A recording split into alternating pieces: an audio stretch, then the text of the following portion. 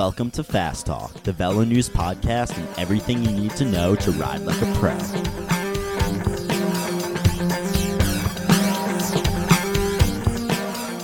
Fast Talk is sponsored by Quarq, maker of Quarq Power Meters and other kick-ass bicycle systems.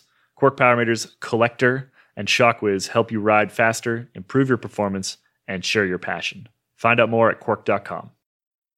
The major difference between Tour de France and amateur bike racing, or even one-day racing, is essentially just the diversity of goals that everybody has, and sort of the diversity of reward as well. Because in a one-day race or an amateur race, it's just winning the bike race. Right. That's it. Even in an amateur stage race, it's pretty simple. Things are going to stay relatively close. It's just winning the bike race. When you go to a thing like the Tour de France, not only do you have winning the stage, you have winning the various jerseys, you have getting on TV. Getting in a doomed breakaway in an amateur race doesn't do your sponsors any good because you're not on television. You have all these other things that come into the Tour de France that really that change the tactics because and they alter the tactics because there are so many different ways for a team to, quote, win without winning. Welcome back, dear listeners, to another episode of Fast Talk. I am Kaylee Fretz, a senior editor here at Velo News. Sitting across the table, as always, from my dear friend, Coach Trevor Connor. Trevor, you're looking very introspective at the moment. How are you today? I'm staring at that wonderful beer that Tom has brought us. Well, yeah. So we have a third individual around the table today, none other than Tom Squinch, who I still am not saying that anywhere near correctly, but I'm closer now than I have been ever in the past. Tom's, you may remember, was on the podcast a couple months ago chatting team tactics and things like that. We brought him back for a similar discussion. We're hashtagging it Tactics with Toms. If you have Tom's Tactics questions, you may tweet at us with hashtag Tactics with Toms. That was a mouthful. There's a lot of T's in that sentence. Hashtag Tom Tactics, Toms Tactics. I don't know. Anyway, specifically the topic that we want to touch on today, because we did talk a lot about team tactics before, is Tour de France tactics. And Tom's here has never raced the Tour de France, unfortunately. He will at some point. You said you were on the long list last year. You were probably on the short list this year and then whacked your noggin pretty good at Tour California. So probably not going to Tour de France. Is that correct? Probably not. Well, no, definitely not. So Tom's will be watching on television, just like the rest of us. But World Tour rider definitely knows how the World Tour works. And honestly, the Tour de France is really no different from any other World Tour stage race in terms of the tactics that are playing out on the ground. So that's the topic today. We want to provide you with a bit of a primer from the inside on how team tactics inside the Tour de France work. We are recording this particular episode a little bit before the Tour de France, so we're not going to be talking specifics of the race that is unfolding in front of us, but rather speaking in some generalities about the way that the Tour generally unfolds and the way that individual stages unfold, how teams work, the different types of teams that are in the Tour de France, the different types of stages that are in the Tour de France, and how all these things fit together to build the grand narrative storyline of the Tour. And if you'd like to hear about what's going on with the Tour, listen to our sister podcast, the Velo News podcast, hashtag shameless promotion. So we're recording this, I'm in Boulder. However, time machine time, I'm actually in France, and we are producing all sorts of great podcast content from the ground in France right now / in the future, also in the past. And you should be listening to that all the time. We have the weekly show, Weekly Velo News podcast, and then we're also doing a lot of special episodes during the Tour. We find really interesting individuals, chat with them, pick specific topics, sort of feature style podcasts. So we do recommend listening in. All you have to do is, if you subscribe to Fast Talk, you are also subscribed to the Velo News podcast. So it's as easy as that. Another quick time machine moment, since I'm adding this in at a much later date. And sorry, Kaylee, I don't have your Velo News podcast sound bites. We need to point out that we did not record this podcast to be a Tour de France 101. We're not going to go into the basics of the Tour. We recommend, if you're new to the Tour de France, you brush up on the rules. But briefly, the Tour de France is a 21-stage race. Every day there is a winner of the particular stage, and most pro cyclists winning a single stage at the Tour would be a highlight of their career. But in addition to the daily wins, there's several other objectives at the Tour. There's an overall winner, which is the yellow jersey wearer, and that's the person with the lowest accumulated time. There's also a points leader, which is the green jersey, and that's the person who accumulates the most points both by how they place on the finish of each stage and multiple sprint points every stage along the way. Finally, there is a best climbers jersey, where there are points at the top of every major climb at the Tour, and if the race finishes on a climb, even larger points for placing highly on the stage. But that's all we're going to talk about in terms of the basics of the Tour de France. The key point that we want to get across is there's many different objectives at the Tour. This podcast is about understanding some of the subtleties you'll see in the race strategy. Why is one team on the front versus another? Why are breakaways allowed to get away? What do sprinters do on climbing stages, and so on. We'll start by talking about what's going on the flat stages, and then cover the hillier stages where the GC riders come out to play. Then we'll bring it around to discussing anything that you can apply to your local races. And I'll start it off with the first question. So here's the way I think of the Tour de France or the big pro races when I watch them. I used to play a fair amount of chess. I was never very good at it, but I did enjoy it. And Why does this not surprise me at all about you, Trevor? We used to go out to the bars at my fraternity, and when the bars closed, we came home and played chess drunk. So I don't know if that made us cool or the ultimate dorks. Does not make you cool. Well, maybe makes you cool. I don't know. That might have, you know how everything's circular? That might go so far around uncool that you end up at cool again. But probably doesn't help chess tactics, though. It really didn't. And there was a lot of wrestling involved, which I don't think is in professional chess. But I remember seeing a match between two grandmaster chess players. And one grandmaster took the other grandmaster's queen. So you think, okay, that guy's in trouble. He just lost his queen. The other grandmaster who just lost his queen makes a move, and then the guy who seemed to be a queen up knocks his king over and gives up the game. And you watch that, and somebody who wasn't very good at chess, you just go, that's the most baffling thing I've ever seen. That guy just took the other player's queen and then quit because he realized he had lost the game. And it was because you had these two guys that were seen so far ahead in the game, they could see how this was going to play out in a way that the rest of us couldn't. And I think that's the way a lot of people see the Tour de France when they watch it. They see these tactics that they just don't get because these riders are the best in the world. They understand strategy so well. They see and know to do things that most of the rest of us don't understand or wouldn't know to do. Would you say that's accurate? A good way to describe it? Yeah, for sure. Sometimes that's very true. And riders can't predict what's going to happen, who's going to move next, and what moves to look out for. Even when watching the race on television, sometimes you don't see it because you just don't feel it.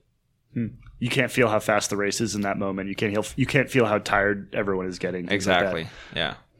And that comes into, a lot of tactics are predicated on that. You know, as armchair quarterbacks, so to speak, we sit at home, we watch on television, and we feel like we can see, we feel like we maybe know what is happening in the race in front of us, but we don't really, because, you know, we can sort of infer as to how tired a rider is based on body language and things like that. We can infer on how tired a rider is just based on how far they are into a stage.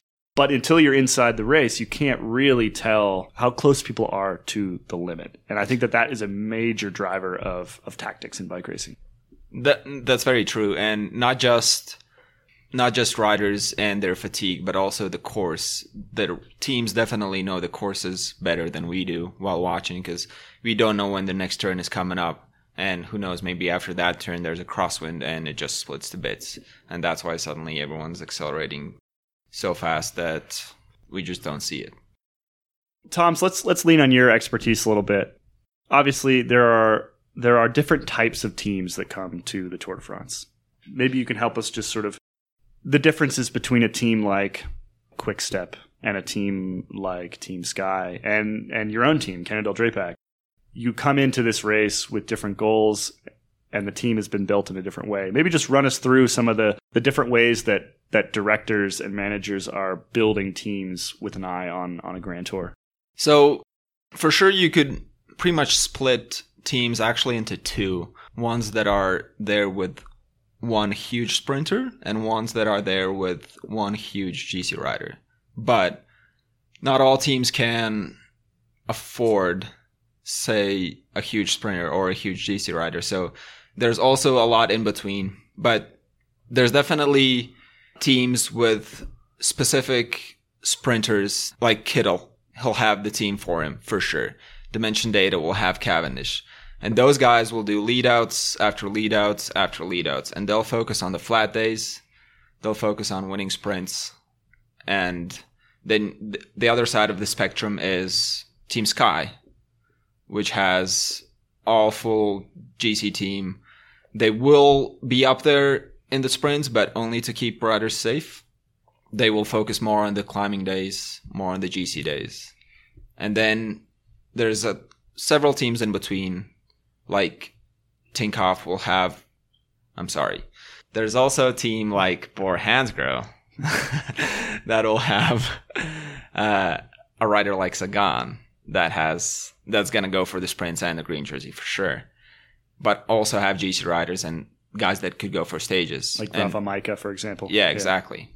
So, I mean, one of the results of this is that different teams, essentially, the entire peloton leans on different teams on different days. It is a given team's job to hold the peloton together or to hold the race together, to make sure that the race goes to script on different days. So maybe we can talk about that a little bit. So sprint teams, for example, Marcel Kittel's squad is going to be sort of in charge of holding the race together, essentially. Letting a break go, yes, but making sure it doesn't get too big of a lead, making sure that they can still bring it back, and then pulling it together for a sprint. That sort of script that we've built for flat stages. Talk a little bit about the way that a sprint team will approach a stage like that. So this year it's interesting because it starts with the time trial. So there will be a team that has the lead after they won, which means that not only the sprinters teams will be interested in keeping it all together, but also the team of, say, Tony Martin that wins day one. Or you guys with Taylor Phinney. Or Taylor Phinney that wins day one. And Cannondale Drapac is on the front trying to make the break come back.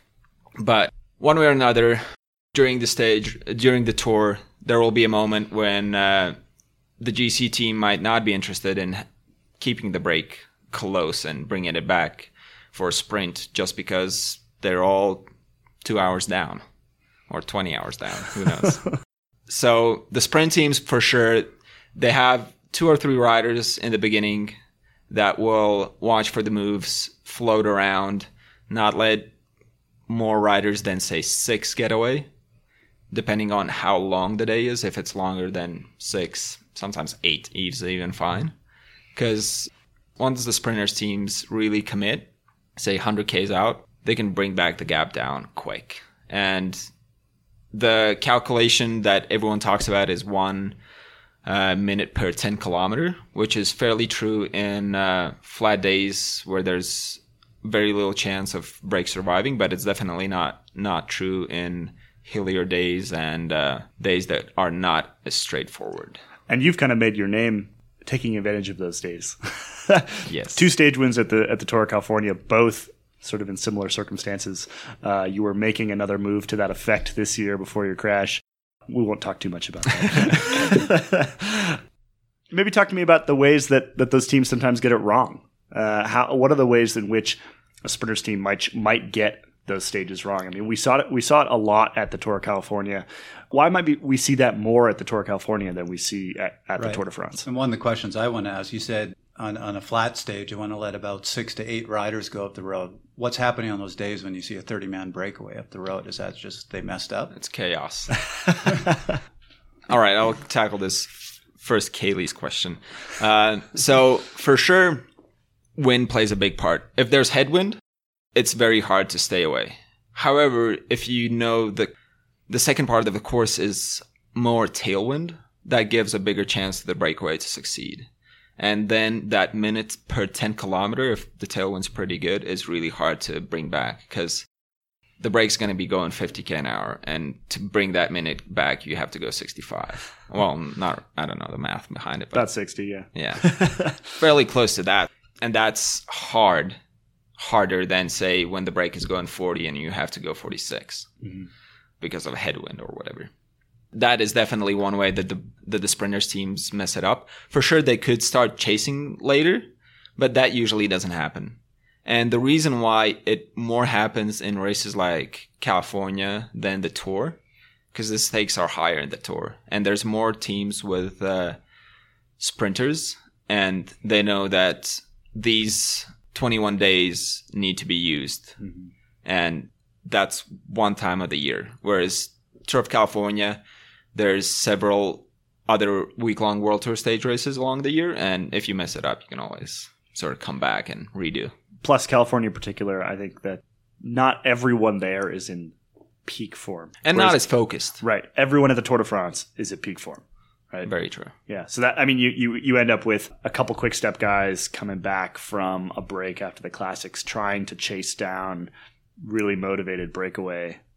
That gets a little bit tricky. Whereas you end up with a bunch of peaked quick step classics riders at the Tour de France pulling back breakaways. But a little bit easier. The idea here is hopefully, from what I'm hearing from you, is hopefully whatever team is controlling the race, they want a situation that they can control. And that's why you're saying they want a smaller breakaway. Yeah. So if you got that big breakaway, it sounds like they lost control. It would probably not be a day for a sprint if there's a big break up the road. Because the teams will also just sabotage the breakaways themselves.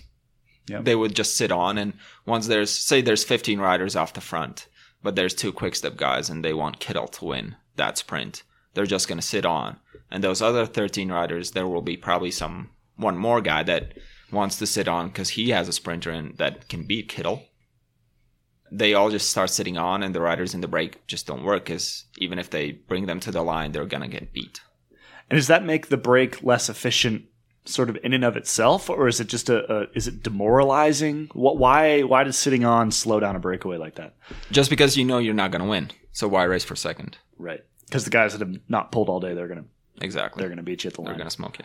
All right.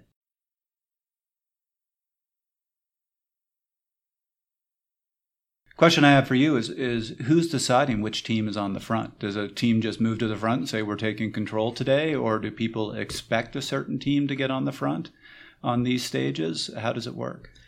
So say day 2, which is going to be still in Germany, after the time trial, whoever wins the time trial, he's going to have his team riding the front fairly early on because they want to keep the breakaway close enough so that the sprinters teams are interested and capable of bringing it back for a sprint. That gives them sort of the incentive that taste a little bit of success coming their way and motivates them a little bit more. So they're going to be keeping an eye on. But when they start riding, that's a good question. And it always depends, even for, say, sprint stage later on when the GC team might not be as motivated to ride early on. It will be the teams that have the most confidence in their sprinter of winning that will start riding early. And then other teams will join in. But for sure, if one sprinter wins 2 stages already and there's another sprint stage coming up, his team will be the first one riding, say, 2 riders, 3 riders. Other teams will join in for sure. But that team, just because they're the favorites, they'll be riding early and keeping the break close so that the other teams have that sense of success, a little bit of taste, we can win today. Throw up some guys up there.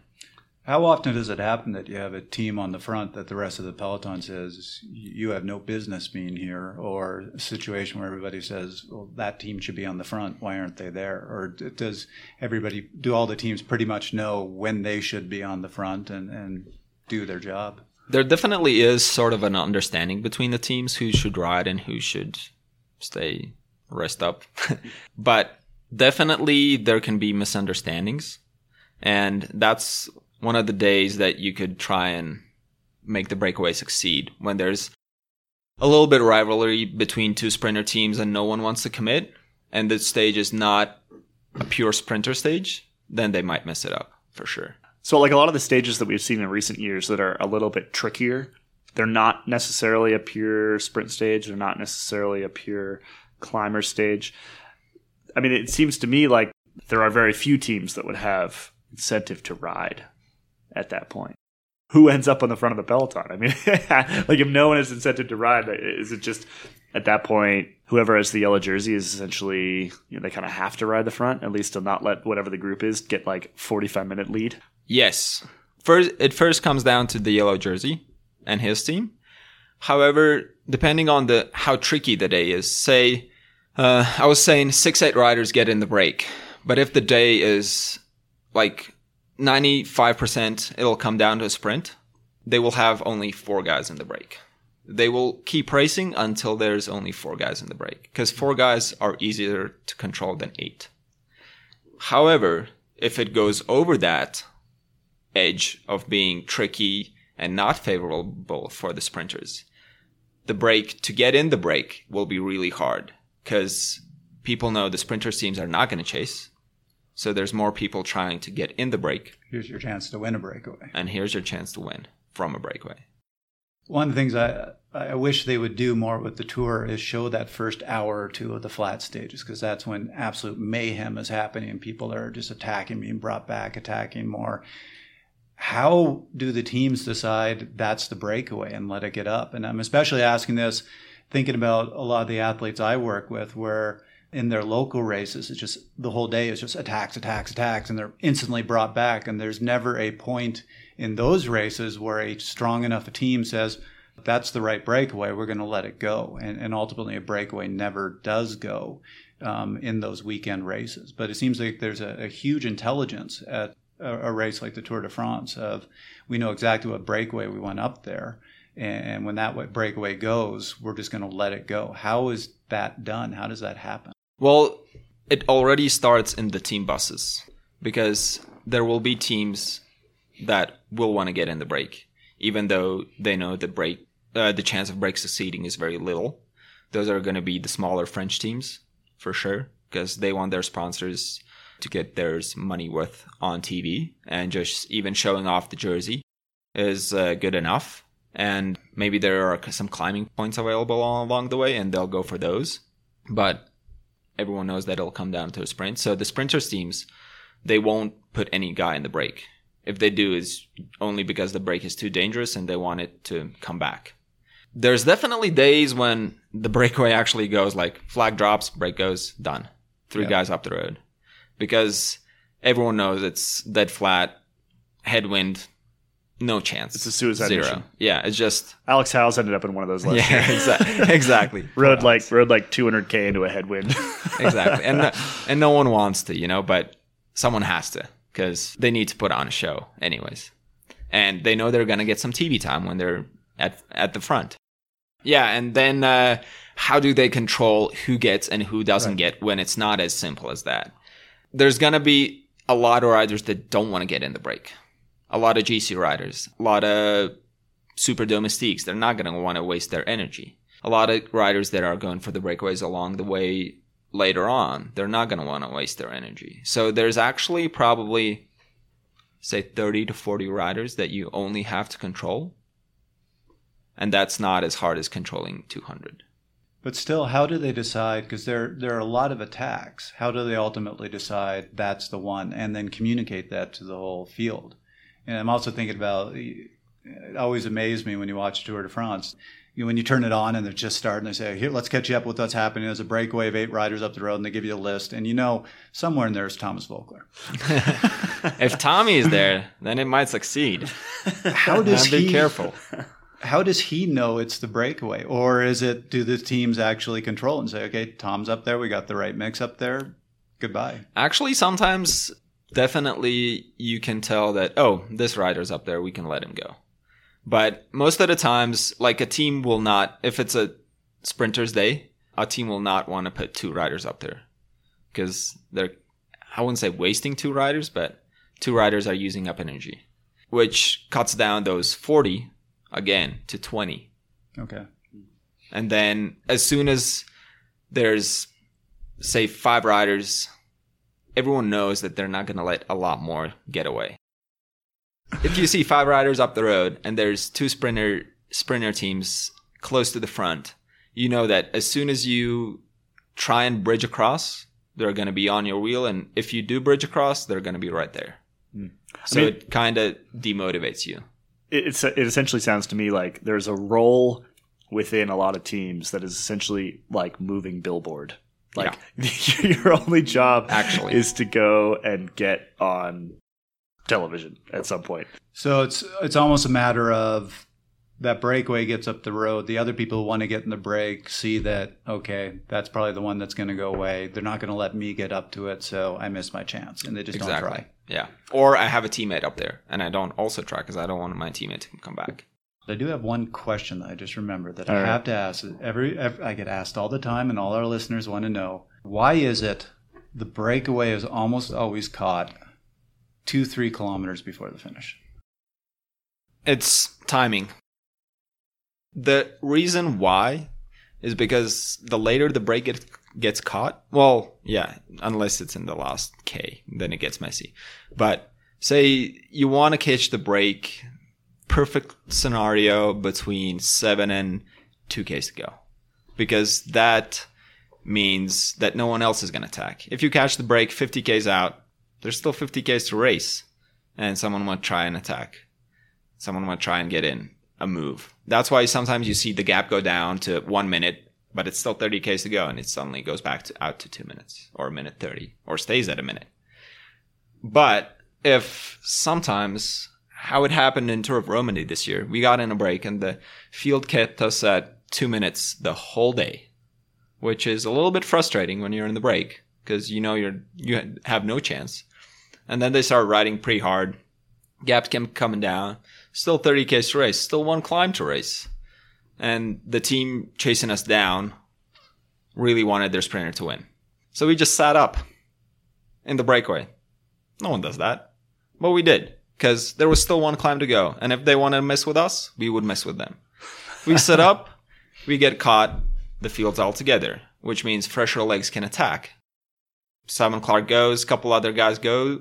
And Alex Dowsett just got brought back for the sprint. And what's funny, the team that chased us down didn't win. Interesting. So that was kind of the revenge of the doomed breakaway. So if they had just let you get some more time, if they'd given you 4 minutes, for example, and and you had some hope, then maybe you don't do that, and maybe that team wins. And we would go over that 1 climb, and they would have to just chase us and not chase the next guys that attack. Right, the fresher guys. Exactly. Sneaky. If you feel like the strategy at the pro level when it comes to breaking away and controlling the race is all sounding very calculated, it is. Here's a conversation we had with Michael Creed, a very respected professional team manager and ex-pro himself. Creed talks about an almost Moneyball-esque pragmatism to professional race strategy. We're here with Mike Creed, who has built up a bit of a reputation as a, genius. You genius. could say it, Yeah. Seriously. I appreciate that. I mean, joking aside, I think you produced results, particularly with Smart Stop, that nobody would have expected, and have definitely sort of built a bit of a reputation for yourself as someone who can take riders we wouldn't expect to be that good and pull amazing results out of them. So talk a little bit about the way that you work with those with different team members and how you sort of structure a team at a race. I think it is always really important to not go off of hope. And I think a lot of times with races, there's like this hope factor that people rely on tremendously. And I think like a lot of things that my riders would always hear me say is like, frankly, hope. Like we're going best practices. Like, so I don't care if we lose, because just shooting sheer numbers, we're going to lose like way more than we'll ever win. I just want to win, or I want to lose. If we lose, I want to lose in a way that we can actually say that we gave it the best shot. So a lot of that is, even if situations aren't great for us, or we're not in the power position, that we're not panicking and just maybe like flipping the card table over and thereby losing the whole race. So one of the things I would do was, if it worked mainly for one-day races, but you can take the start sheet and you score each team, and you go through the riders and you give them a number based on whether or not they're a favorite, likely to win, need a lot of luck to win, can't win. And you go through and you score each team. And through scoring that, you suddenly kind of see the race tactics totally unfold in front of you, just at your table. And you can see who's actually this pressure is going to lie on, who's going to panic first. And you go to the mat with that, because you can't change on the fly. A lot of times you'll see like a break of 13 guys will go, and this one team has 2 guys in it. And because they have 2 guys in it, the natural inclination is, well, that team doesn't have to work. They have 2 guys in it. But then you look at those 2 guys and you say, versus those other 11, the only way those 2 guys have a chance of winning is if the other 11 get let off course. So actually, while that team director comes to me and tries to force me to maybe do a little bit more work, if they have a stronger team than me, if their score is higher, no, we're not working. You f***ed up by putting those 2 losers in the break. You're going to lose. So if you want to lose this race, let's do it. But I know if I put my guys in the front right now and you're higher score than me, I lose the race. Now, don't get me wrong, I'm super mad at my team for missing that break, because now I have to play this bluff game. But we're playing the bluff game. And I'm not gonna bail you out. So if you guys don't catch the break, that's something that I have to go back to my owner and explain, and I have to go and yell at the riders about. Fine, fair enough. But we're giving best chances to win the race. And me going and panicking and killing my team while stronger teams sit behind me and capitalize on that, that's not the way to win a race. Do you think pro cycling is often a little bit too maybe run by the heart? I mean, what you're describing sounds like kind of hyper-pragmatism. Yeah, it's very... I love that it is, because then I could take advantage of it. But I wouldn't want to change it. So cycling is about passion. There's movements, there is the fun of the team attack and a sneak spot. There is a thing, but like what people don't realize is that you have to be strong enough to pull it off. And that full team attack in the crosswind, those are really strong guys. You know, like you can't have one guy who's a top 15 guy and then a bunch of top 60 guys and do that kind of damage to the field. It's not going to work. So all those things, while very beautiful and fun and exciting for racing, there's very few times that that's actually even a conversation. So like what is Team Sky doing for, much of the first week of the tour? We don't know who's winning because we recorded it beforehand, but we do know that after that time trial, it's a couple flat stages, and then there's a big day on Planche de Belfi. What happens in the 4 stages in between there? What is Team Sky doing? What are the rest of the GC squads doing in that time? So I think for Sky, the perfect scenario is Froome gets second. Because if in the he time wins, trial. Yeah. Because if he wins in the time trial, they're going to have to use up energy already. Right. But if he's second, he's close enough ahead of all the other guys, so they don't have to worry about them too much. And they just sort of stay out of trouble, which means they look for crosswinds. They look for small towns with tricky sections where there could be crashes. They make sure that inside the final 3K, Froome is with the main group, which means even if he does have a mechanical or crashes, he still has the same time. However, maybe in the Tour de France, who knows, they put it out to 5K. Because there's been talk about that, and it might happen. Right, because there's been a lot of chatter about GC teams riding near the front on sprint stages, the end of sprint stages. And essentially, sprinters teams saying, get these guys out of here. They're making it more dangerous for us, exactly, et cetera, et cetera. What are your thoughts on that? I mean, if you're trying to protect a GC rider, it's what you got to do. Is you have to keep that rider up front, right? But at the same time, you're kind of in the sprinter's space at that point. Yeah, I don't see why it would not get extended to say 5K. Mm-hmm. It would make it a little bit safer. Will that change that the GC teams ride the front 2Ks in? Probably not. Because They still be There's careful some- of gaps and stuff. There's still sometimes a slight little gap, and as soon as there's a slight little gap, you get a second, 2 seconds, 3 seconds. And usually the Grand Tours don't come down to just seconds, but you don't want to take that chance, do you? Seconds add up. Yeah, Giro was 31, so exactly. it can always be close. But so ultimately, the GC teams are just trying to protect their GC rider and make sure that he is near the front at any dangerous point in the race. Exactly, and using as little energy as possible. Exactly. Keeping him safe, keeping him hydrated, fueled, out of trouble. Be that crosswinds, be that dogs on the road. Tackle the dogs. Keep him out of trouble. So what would happen in the peloton if, let's say, Chris Froome wins the time trial on the first day? So they have the leader's jersey. And second day, the race starts up. Everybody looks for Team Sky to get on the front, and team just goes, no, we're good. Somebody else can do it. What would be the response to that in the peloton? Sooner or later, the sprinters teams would take it over. But would there be a reaction to Team Sky? Would there be a penalty within the peloton for them? People, you definitely would make a little bit enemies along the way, and people would definitely not help you out later on in the race when they could, but they don't have to. But for sure, it would come down to sprints 99% anyways. Because it's the Tour and they're not going to miss that Because it's the opportunity. Tour and no one's going to take any chances. Yeah. But there would certainly be some. There would not be happy faces at the finish line. Not all happy faces. So. Let's take a quick break. Fast Talk is sponsored by Quark, maker of the next generation D0 power meter platform. D0 is packed with 10 years of technical innovations. It also offers a choice of Bluetooth, low energy, or ANT plus data transmission and broader compatibility. Get the power meter chassis or the D0 power meter spider for power-ready OEM bikes. Find out more at quark.com/D0.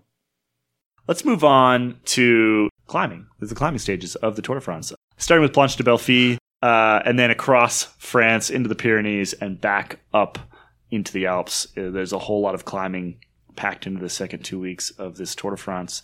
Climbing stages are going to be treated very, very differently from sprint stages. And part of that is just the fact that after the first climbing stages, after Planche de Belfi, the GC picture has been figured out a little bit, right? And at the very least, there are now at least half the field or more, most of the field, that is essentially out of GC contention. Enough so that they're not going to steal a yellow jersey for a day. They're not going to... All that stuff is very, very unlikely. Let's start with the sprint teams again. What are these teams doing as the race heads into the mountains? I mean, do they just essentially give up and hang out in the Gruppetto and try to survive? What are they doing at this point? The biggest part of that team would probably just hang out and try and survive each day. There's definitely a rider or two that are there for the sprints, but also they're good enough climbers that they can go for stages. And if there's a stage where the GC riders have battled it out, but it's too hard for the sprinters, they might give a crack. They might try and get in the break. Or maybe they have a guy that's going for the climber jersey. Who knows? It all depends on how sprint specific that team is. Say Quickstep, I'm not sure who they're sending exactly, but they might end up not having anyone in the break and just focusing on the Gruppetto and calculating the time cuts. How much time have you spent in the Gruppetto in your career? Not a lot. Well, I think the Gruppetto is mostly formed in the Grand Tours, and I've never done one yet. So I wouldn't say I've spent a lot of time. I have, however, finished 50 minutes down in the Gruppetto in Tour of Portugal. And that was very hard. Not fun. I guess so. My that was a leading question toward how exactly the Gruppetto is policed, how it functions, and obviously, if you haven't spent a ton of time there, maybe you're not the best guy to answer that. But I would imagine that even some time in the Gruppetto would give you a pretty good idea of how that works and who's doing time calculations and who's setting the pace and things like that. So before you answer that, a really important distinction to make. I remember doing an interview with Carter Jones, who went over and raced in Europe for a couple of years, and he's a climber. And I said, what was the biggest surprise when you went over to the Pro Tour races? And he said, I couldn't believe how fast the sprinters could climb. They're not back there because that's the fastest they can go. They're choosing to go that pace. They could go faster. They just don't have an interest in wasting that energy. That's true, because they're saving the energy for the sprint days. Yeah. And the fresher you have the legs, the better chance you can win the sprint. You definitely try and hang on as long as you can, because you don't want to be in the gruppetto. Like, you don't want to be chasing time cut. You want to be in front of the time cut. And you don't want to be riding the wind. So you try and stay with the group as long as you can. But once you're done, you look around with the guys that are around you and form a little group, start riding, see if there's a group in front of you or behind you. There might be a team car coming up. The team car gives you some info. There's a group of 20 guys up there, just 30 seconds. Come on, push it, get there. Or 50 guys are coming from the back. You're just wasting your energy here in the wind. Just wait up. It won't matter. That's how the gruppetto forms. But once it's formed, depending on how close or far from the finish line you are, the race is on for you as well. Possibly. Yeah. To chase the time cut. And as we know, the sprinter teams won't have that many riders up the road. So they'll have definitely at least one team car with them. That'll give them time checks, maybe tell them who's winning, maybe give them a pizza. Who knows? It's a little easier for them, but my understanding, and please correct me on this, it can be really tough for domestiques on the more GC-focused teams when they get popped, if they get popped early, because they might get a bottle from the car as they're getting popped. But then they have another 3 hours to race, and they're not getting anything. Whatever those 2 water bottles they have when they're popped, that's got to get them through the next 3 hours. Yes, they wouldn't get any assistance from their own team car, but on miserable days, I've seen riders take jackets from other teams and put them on, and everyone shares the burden, so to say. And teams help out. We're all in the same game, and we're all here to just put on a good show. Fair enough. All right, sprinters teams in climbing stages. Probably not the most interesting thing, and not a thing you would probably see much on TV. Right. That's kind of why I asked. I'm just interested in how. I'm always interested in how the things that don't happen on television go down. Let's talk about climber teams. Let's talk about GC teams in particular coming into climbing stages. I'm sure you've sat in team meetings before climbing stages when you have a good climber and the team. What are you usually talking about? I mean, is it which climbs are hardest, what the climbs look like, what teams to pay attention to? What goes down in those team meetings before a climbing stage when you got Pierre Rolland in your team? You talk about everything. You talk about everything about starting from the race course. Who are the teams to watch out for? Which teams will probably just ride the front till everyone gets dropped and then let Chris Froome win? I don't know who that team would be. But every team has their own characteristics a little bit even. And you definitely have to know the climbs, how hard they are, where are they, which ones are the important ones, how are the descents, because they might be even more important sometimes. If the climb is easy but the descent is hard, that means there's going to be a lot of riders at the top of the climb, but if someone pushes it on the descent, it may split. So sometimes a climb will be the hardest in the last 500 meters when everyone just sprinting for the downhill. That's very true. Do they ever take notes, or are you just sort of assuming that you're going to get all this information in your radio again later? You do get the information in the radio, but it's always nice to have information on your stem, which the directors prepare usually, which have sprint points, start of the climbs, finish of the climbs, and not always, but most of the times also percentage. And that's another thing you definitely discuss in the team meeting is where the feed zone is going to be.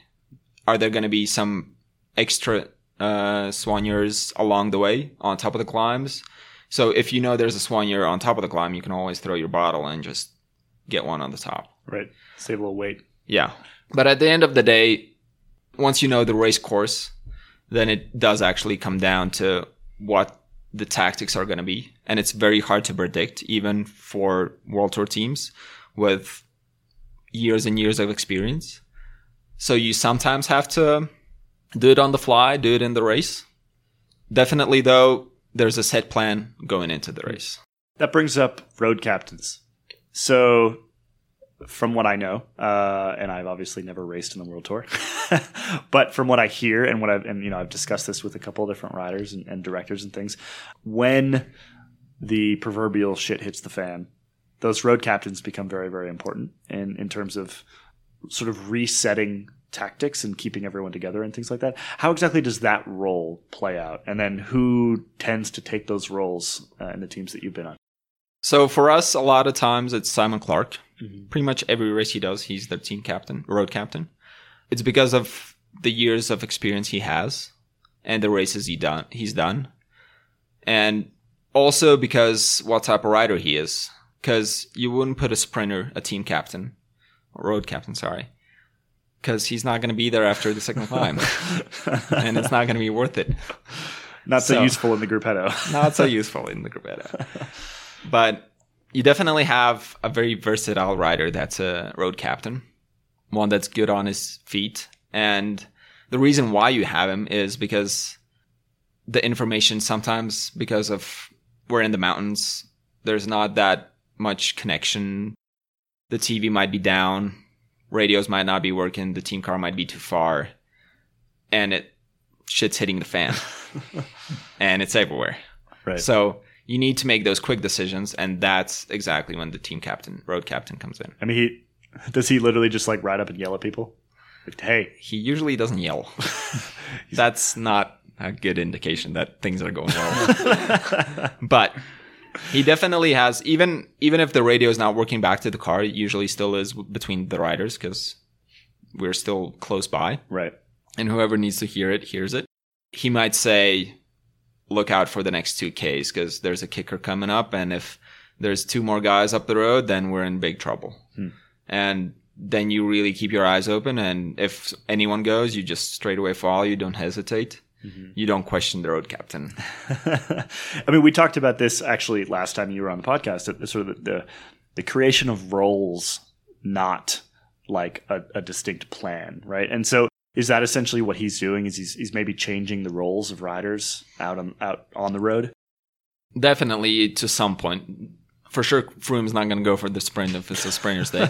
But to some extent, if he sees that another rider's suffering, whereas someone's on a great day, he might switch those roles up.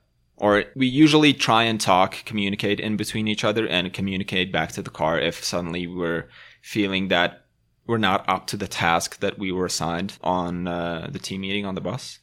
So that also, if it's a good day and it's not too crazy, then it might even come from the team car. It's not always only the road captain decides different tactics along the way. So this brings up the topic of radios, which was a point of contention a couple of years ago, and no one seems to really care anymore.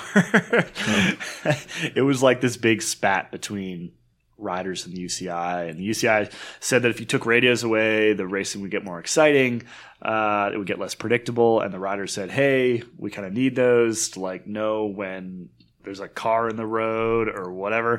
Where do you fall on the radio debate? If you had to pull yourself out as a fan of pro cycling, do you honestly think that radios make the racing better or worse? As a fan? I am a fan. You are a fan. Anyways, to the point. I definitely think that radios have their place and they should be used. However, I think even if they took away the radios, there definitely would be a couple less crashes because the directors wouldn't be on the radios. This is the time to get to the front. This is the time you need to be at the front because there's only room at the front for like 20 guys. So if you tell 180 guys that you need to be at the front, then someone's going to squeeze in there and he's going to go down. Right. Or take someone down. Well, I kind of like all in the top 180 riders. That is very true. In front of the team car. Yeah. That's good. I am in front of you.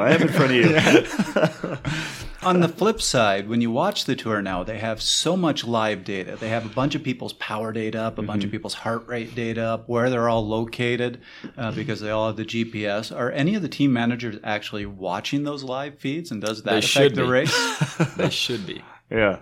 I don't know. Probably not. That data is usually pretty bad. It's not really not delayed. super accurate either, because sometimes they forget to calibrate the power meters. Right. Which happens because there's so much stuff going on, and totally makes sense. But for sure, speed, heart rate, speed, heart rate, and your location is you could go by that and see. Oh, someone stopped. Why is he stopping? Why is he taking off his shirt? Yes. Yeah. Actually, I was watching the Giro broadcast for a little while. I think it was Nibali's numbers that popped up, and it was like they're going up one of the final climbs, and he's chasing Nairo Quintana. It was like he's doing 212 watts or something like that. I was like, I don't think he's not that light. I don't think he's doing 212 he's watts. not. And Unless he heart weighs like rate 35 is kilos. Heart rate is individual, as we know. So Right. Everyone should have to give broadcast their threshold heart rate. Make it interesting. Like, oh damn, Tom's going real hard right now. And he's going backwards. How's that possible? We've kind of gotten off topic here. Trevor, I think you had a question to bring us back on topic. Along those lines with the radios, they talk about the glory days, or whatever you want to call it, of the Tour de France, when you would have GC riders breaking away on the first of 5 cols and stay away the whole day and put 10 minutes into his rival. And now it seems that the GC guys tend to sit in, and it really comes down to the final climb. What has brought about that change? Or is that just the UCI and some older people like me just being reminiscent about days that really didn't ever exist? It's definitely not the radios that have changed that. However, I do think that just the field is a lot stronger. So there's more guys that can follow if someone goes fairly hard on a climb and gets a gap, which means that he's never alone. He's never alone for 5 cols. They might get in a group, which we've seen, not 5, say 2-3 climbs from the finish, where they try and split it up and try and get away. Say Contador always does some crazy moves, which are so exciting. It's definitely a different era. Oh no, that's stupid thing to say. Everyone says that. It's just different tactics, because there's more riders that can follow. There's just, the field is stronger. There's not that big of a difference between the best guys and the guys that are in the top 10 still. People are more attentive. People have seen what those attacks have brought. And it's very hard to keep going as hard on the first of 5 as on the 5th of 5. I think that one of the things you said there is probably a major point, which is that the level is higher across the peloton than it used to be. Whereas Eddie Merckx and some of his compatriots maybe stood head and shoulders above much of the peloton, the reality is that Chris Froome and some of those top guys, yes, they are faster, but they're not that much faster. They're not faster to the point where they could go and do something crazy and have it actually work. Exactly. And that's probably the major difference, I think, in my uninformed opinion. So let's start taking this to, how can our listeners take some of the strategy that you're seeing and apply it to races that aren't the Tour de France, so the weekend race. And I'll actually start with the reverse of that. What are some of the aspects of strategy that you see in the Tour de France that could only exist in the Tour de France because of either the length of the race or the nature of the teams or technology or whatever, that you wouldn't see and wouldn't want to apply at the 3-hour race, local race on the weekend? Well, for sure the biggest difference is that the Tour de France, after day 2, is longer than your weekend. So there's bigger time gaps in between riders. And there's definitely guys that are 20 minutes down and that no one cares if they go and win the stage. Well, not no one cares, but less people care. So they might get to go in the break, and the break might succeed just because every single rider in there is 2 hours down. And that's something that definitely doesn't happen in one-day races or even weekend races. And those are actually the most exciting days to watch, when the breakaway might succeed but might not succeed. depending on who's there, depending on how strong it is. And those are the days that getting the break is really hard. And I think that this year as well, they're going to show a lot more stages from start to beginning. And I'd suggest everyone listening to tune in to those days, or the days that start with an uphill. Those are going to be... You'll be watching with a smile on your face. Those are always the days that I wander around the paddock in the morning and see all the riders warming up on trainers and just looking totally miserable because they know how much that first hour is going to hurt. They know it's going to be real bad. I think that the major difference, and this is essentially what you were alluding to, the major difference between Tour de France and amateur bike racing, or even one-day racing, is essentially just the diversity of goals that everybody has, and sort of the diversity of reward as well. Because in a one-day race or an amateur race, it's just winning the bike race. Right. That's it. Even in an amateur stage race, it's pretty simple. Things are going to stay relatively close. It's just winning the bike race. When you go to a thing like the Tour de France, not only do you have winning the stage, you have winning the various jerseys, you have getting on TV. Getting in a doomed breakaway in an amateur race doesn't do your sponsors any good because you're not on television. You have all these other things that come into the Tour de France that really that change the tactics and they alter the tactics because there are so many different ways for a team to, quote, win without winning.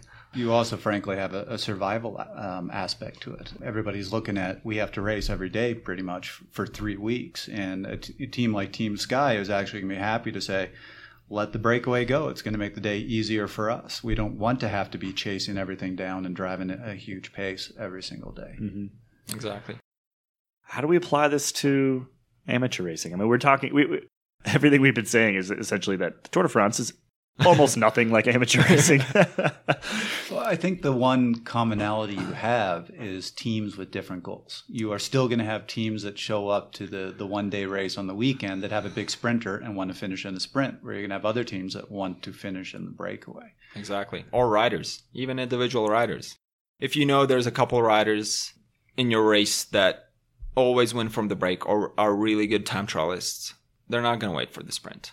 And that's who you look for.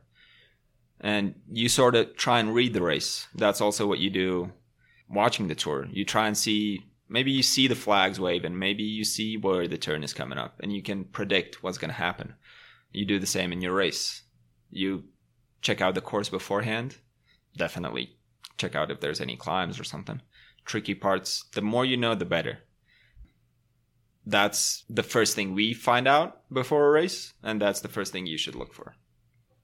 What do you do if you are the sprinter team at the local one-day race? How do you work as a team to try to set up for that sprint? That's a pretty hard one, because in a local race, everyone attacks. And even if you think, oh, we'll just let these two guys roll off and bring them back, that's never going to happen. Unless you really put your authority on it. And for sure, the first 20 minutes, you can't really do anything about it. Everyone's going to attack because everyone's still, lungs are full of oxygen and everyone still wants to go. But if you have enough riders at the front of the race and other teams or other riders see you chase down every single move, as soon as there's more than 3 riders, you chase them down. If they see that and that it keeps happening and no matter what you do, it does happen, they will have less incentive to attack and the attacks will be weaker. And that's how you let that breakaway go. That's how you make those 3 guys just hang there in 20 seconds and bring them back in the last 2 laps and win the sprint. But you have to have an awfully strong team to do that. So it sounds like That's you're very saying true. At the local race, if you're a big sprinter, you have a team with a big sprinter, there's a little bit of hoping that the field's going to be together at the end. You can't control it quite the same. It's definitely a lot harder just because the race is also a lot shorter. So what do you do if you are a team that wants to try to win in a breakaway at that local one-day race? No stopping. You have to put your riders in the breakaway and you have to anticipate other people trying to bridge. And if there's 3 guys with one of your guys is good, 4 guys with one of your guys is also good, but less. So you try and just follow the guys attacking. You don't attack yourself if you have a teammate in the breakaway. You just keep following. And that's what the sprinter teams would do. They would not necessarily chase the 4 guys down. They would just follow the 4th guy across and in return bring it all back together. That just means that they wouldn't have to spend as much time in the wind, but for sure it's still not easy. I mean, I think maybe the best comparison to amateur racing within actual pro cycling is maybe that first hour when everyone's trying to make the breakaway, right? Yeah. Where it's just break after break after break. And so you can use some of the same tactics to kill breaks as you would just in the pro field. I mean, if you're a sprinter team, yeah, you just keep sending guys up the road to not work, right? Exactly. That's a good way to kill a break regardless of the level. And perfect scenario, they're not bridging themselves. They're following someone's wheel. Right. Mm-hmm. And I will tell you, I get asked that question by riders on my team all the time. I got into the breakaway. We had one guy who wouldn't work, so we all sat up. What do we do? And you do see that a lot at races where it's the lowest common denominator that sets the breakaway. And I'm always telling my team, the guys on my team, look, ignore that guy, put your heads down if you have enough other guys that will work. Get your gap, and then you can figure out what to do with that guy later. But if you always sit up and wait for the field every time you have somebody that's not going to work, you're always going to sit up. Very true. Well, last question. Yeah. So what do you do in that one-day local race when you're a GC team? When you're a GC team, you just look for the GC, like the other riders that are on close to GC, and you follow them. You look for the guys that are close enough to pass you and focus on them mostly. Focus on not letting them get away. But if your team is strong enough and you're a sprinter and would come down to a sprint, you just ride for a sprint. Okay, I was impressed by that answer, but I am going to say if you're a GC team at the one-day local race, you didn't do your homework. Also true. I was wondering about that question, Trevor. I was kind of odd, but I think Tom's is just assuming that you misspoke. I was being a smart there's ass. always a GC. There's GC races and local races. Since I can't sprint at all, it doesn't matter what race I am. I am riding as a GC rider. There you go. I think that is about it for today. Toms, thanks for coming in. Oh, thank you. Hashtag Tactics with Toms was excellent once again. We will definitely have you in again because you're in Boulder pretty frequently, which is very handy for us. Oh, for me too. We can just call you right in here. Thanks again, everybody, for listening. This has been another episode of Fast Talk. As always, we love your feedback. Email us at webletters@competitorgroup.com. Subscribe to Fast Talk on iTunes, Stitcher, SoundCloud, and Google Play. Be sure to leave us a rating and a comment when you're there. While you're there, check out our sister podcast, the VeloNews podcast, particularly over the next few weeks, because they are going to be giving you all sorts of great analysis of the Tour de France. Tour de France, it's awesome. I'm currently in France and Boulder at the same time. It's amazing. Kelly's quite talented. That podcast covers news about the week of cycling, which will be all Tour de France for the next few weeks. Become a fan of Fast Talk on Facebook at facebook.com/VeloNews and on Twitter at twitter.com/VeloNews. Fast Talk is a joint production of Connor Coaching and VeloNews, which is owned by Competitor Group.